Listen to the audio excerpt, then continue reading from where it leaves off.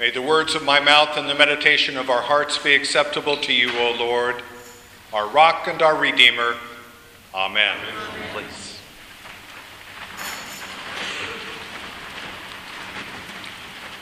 As I mentioned several weeks ago, June the 24th, the feast of the Nativity of John the Baptist, was the anniversary of my ordination to the priesthood. And as so often occurs in the context of significant milestones in our lives, I've had the opportunity to reflect on the remarkable journey of these past 7 years. There have been moments of great joy and profound heartbreak. Baptizing the disabled daughter of a devoted single mother, and then just 2 years later, burying her brother-in-law, the victim of a drive-by shooting. There have been moments of unbridled celebration and intense betrayal. The Sierra Leone choir making and rocking the walls of Ascension Episcopal Church, and painfully the theft of money by a trusted member of that congregation. And there have been moments to share the abundance of Christ's love and to personally be enveloped by it. Walking the final days of a beloved member of the congregation racked with liver cancer, and being held by all who comforted me in the grief of my own wife's death. Indeed, the life of this parish priest has been more than I could have ever imagined. And I have to tell you, I didn't learn all of it at the seminary. But as I began to prepare today's sermon, I was transported back to a particularly important conversation early in the process of discerning for the priesthood. As you might expect, preparing for ordained ministry is a long and complicated process, especially in the Episcopal Church. Although each of us is called to ministry through our baptism, the question we must answer is, to what ministry? Some of us are called to assist with worship as acolytes, lectors, and sacristans. Others are called to care for the needs of our larger community through ministries like Laundry Love and Trinity's Food Pantry. And still others share their faith through music, hospitality, and teaching. Essential, however, to each of these ministries is not only an individual sense of call to it, but the community's affirmation of it. Simply stated, it's difficult to lead worship, community engagement, or the choir if no one is willing to support and walk with you. Now, to be sure, the discernment of these various ministries is often informal, initiated by the individual and ratified simply by doing the job. Hosting game night, for example. Greeting newcomers. Selling scarves to purchase gun locks. However, for those contemplating ordained ministry as deacon or priest, the process is decidedly more structured, longer, and deeper. Among the early steps in this process is a conversation lasting 6 to 9 months with a committee of parishioners from within our own community. In my case, this occurred in the summer and fall of 2009 at Grace Episcopal Church in Jefferson City, where I was a member. My committee included 7 longtime members of the congregation and a token Roman Catholic, reflecting the broad diversity of that mid-Missouri community. I'll never forget our final meeting, which, unlike the others which took place at the church, was held at our home. During the conversation, which was focused on the kind of ministry I envisioned for myself, one of the committee members asked if I would consider serving as the rector of Grace at some point following my ordination. Needless to say, I was deeply touched, flattered, and certainly honored. I paused to collect my thoughts before I responded with something to the effect that I don't think this would be in the best interests of either Grace or me. Now, to be sure, a part of my response was a decision my late wife and I had already made in consultation with Bishop Smith to return to St. Louis, where we had lived most of our lives. I also was mindful of today's gospel, which makes clear the difficulty of being a prophet or priest among those who remember you when.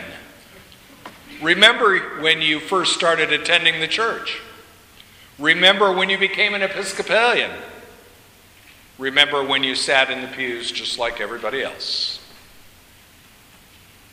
Although not as a priest, I suspect many of you had had similar experiences.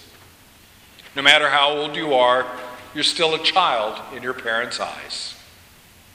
No matter the length of your formal education, your teachers still recall you as a student with much to learn.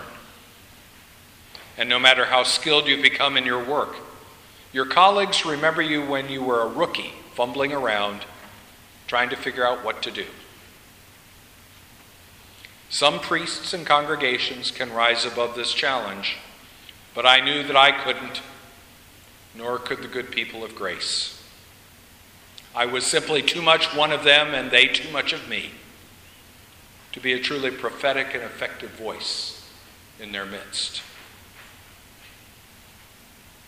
As we heard in this morning's gospel, it seems that Jesus encountered the same skepticism and wrestled with the same challenge to his ministry. He had been traveling throughout Galilee, healing the sick, exorcising demons, and turning water into wine. Now, taking a break, he returns to his hometown, enters the synagogue where he had been raised, and begins to teach. The response was immediate and visceral. Who does this guy think he is? Isn't this kid we watched grow up?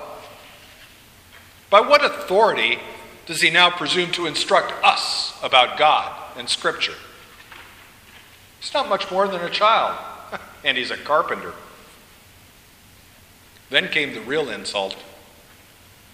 The crowd referred to Jesus as Mary's son, rather than the more common and appropriate son of Joseph.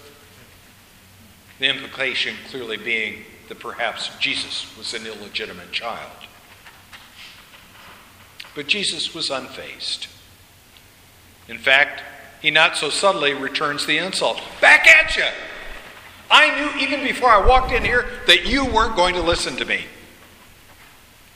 But no matter what others say, the skepticism they voice or even the rejection of his own family, Jesus understands he's still the prophet of God. He is God's voice and God's presence.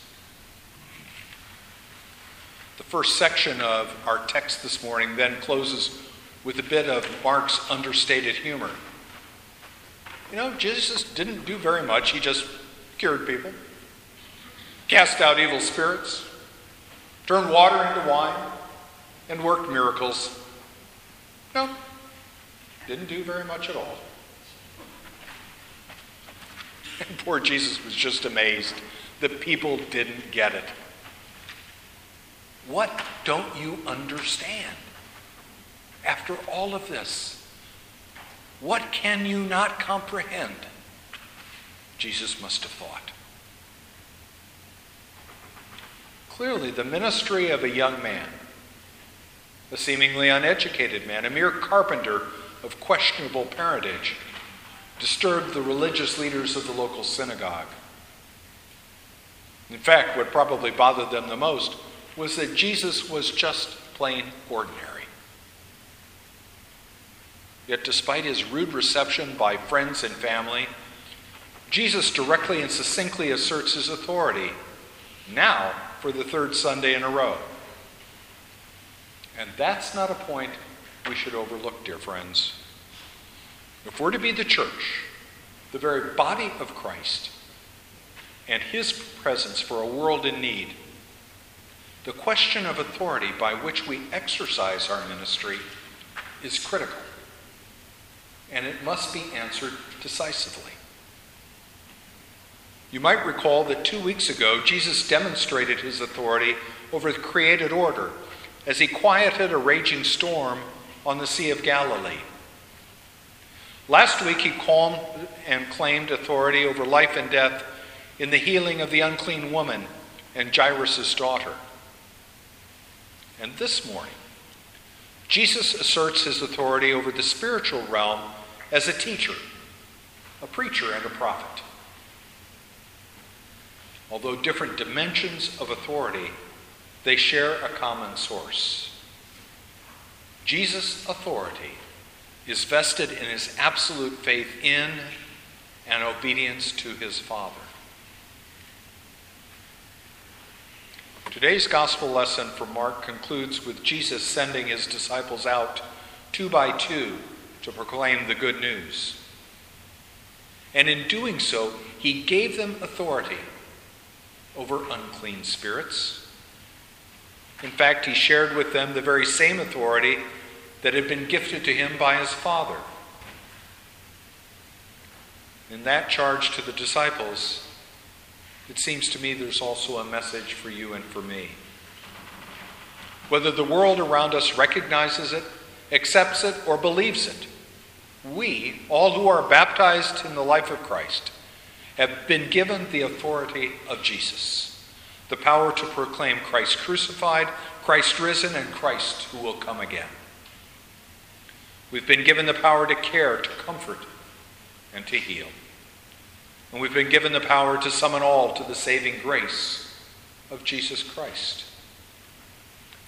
We do so not of our own accord or the force of our own personalities, but solely by virtue of the authority granted us by, in, and through Jesus as his heart, his hands, and his soul for the world. Together then this morning, may we join with the disciples to put on our sandals, grab a tunic, and get to work among God's people, whether they're prepared to listen to us or not. Amen.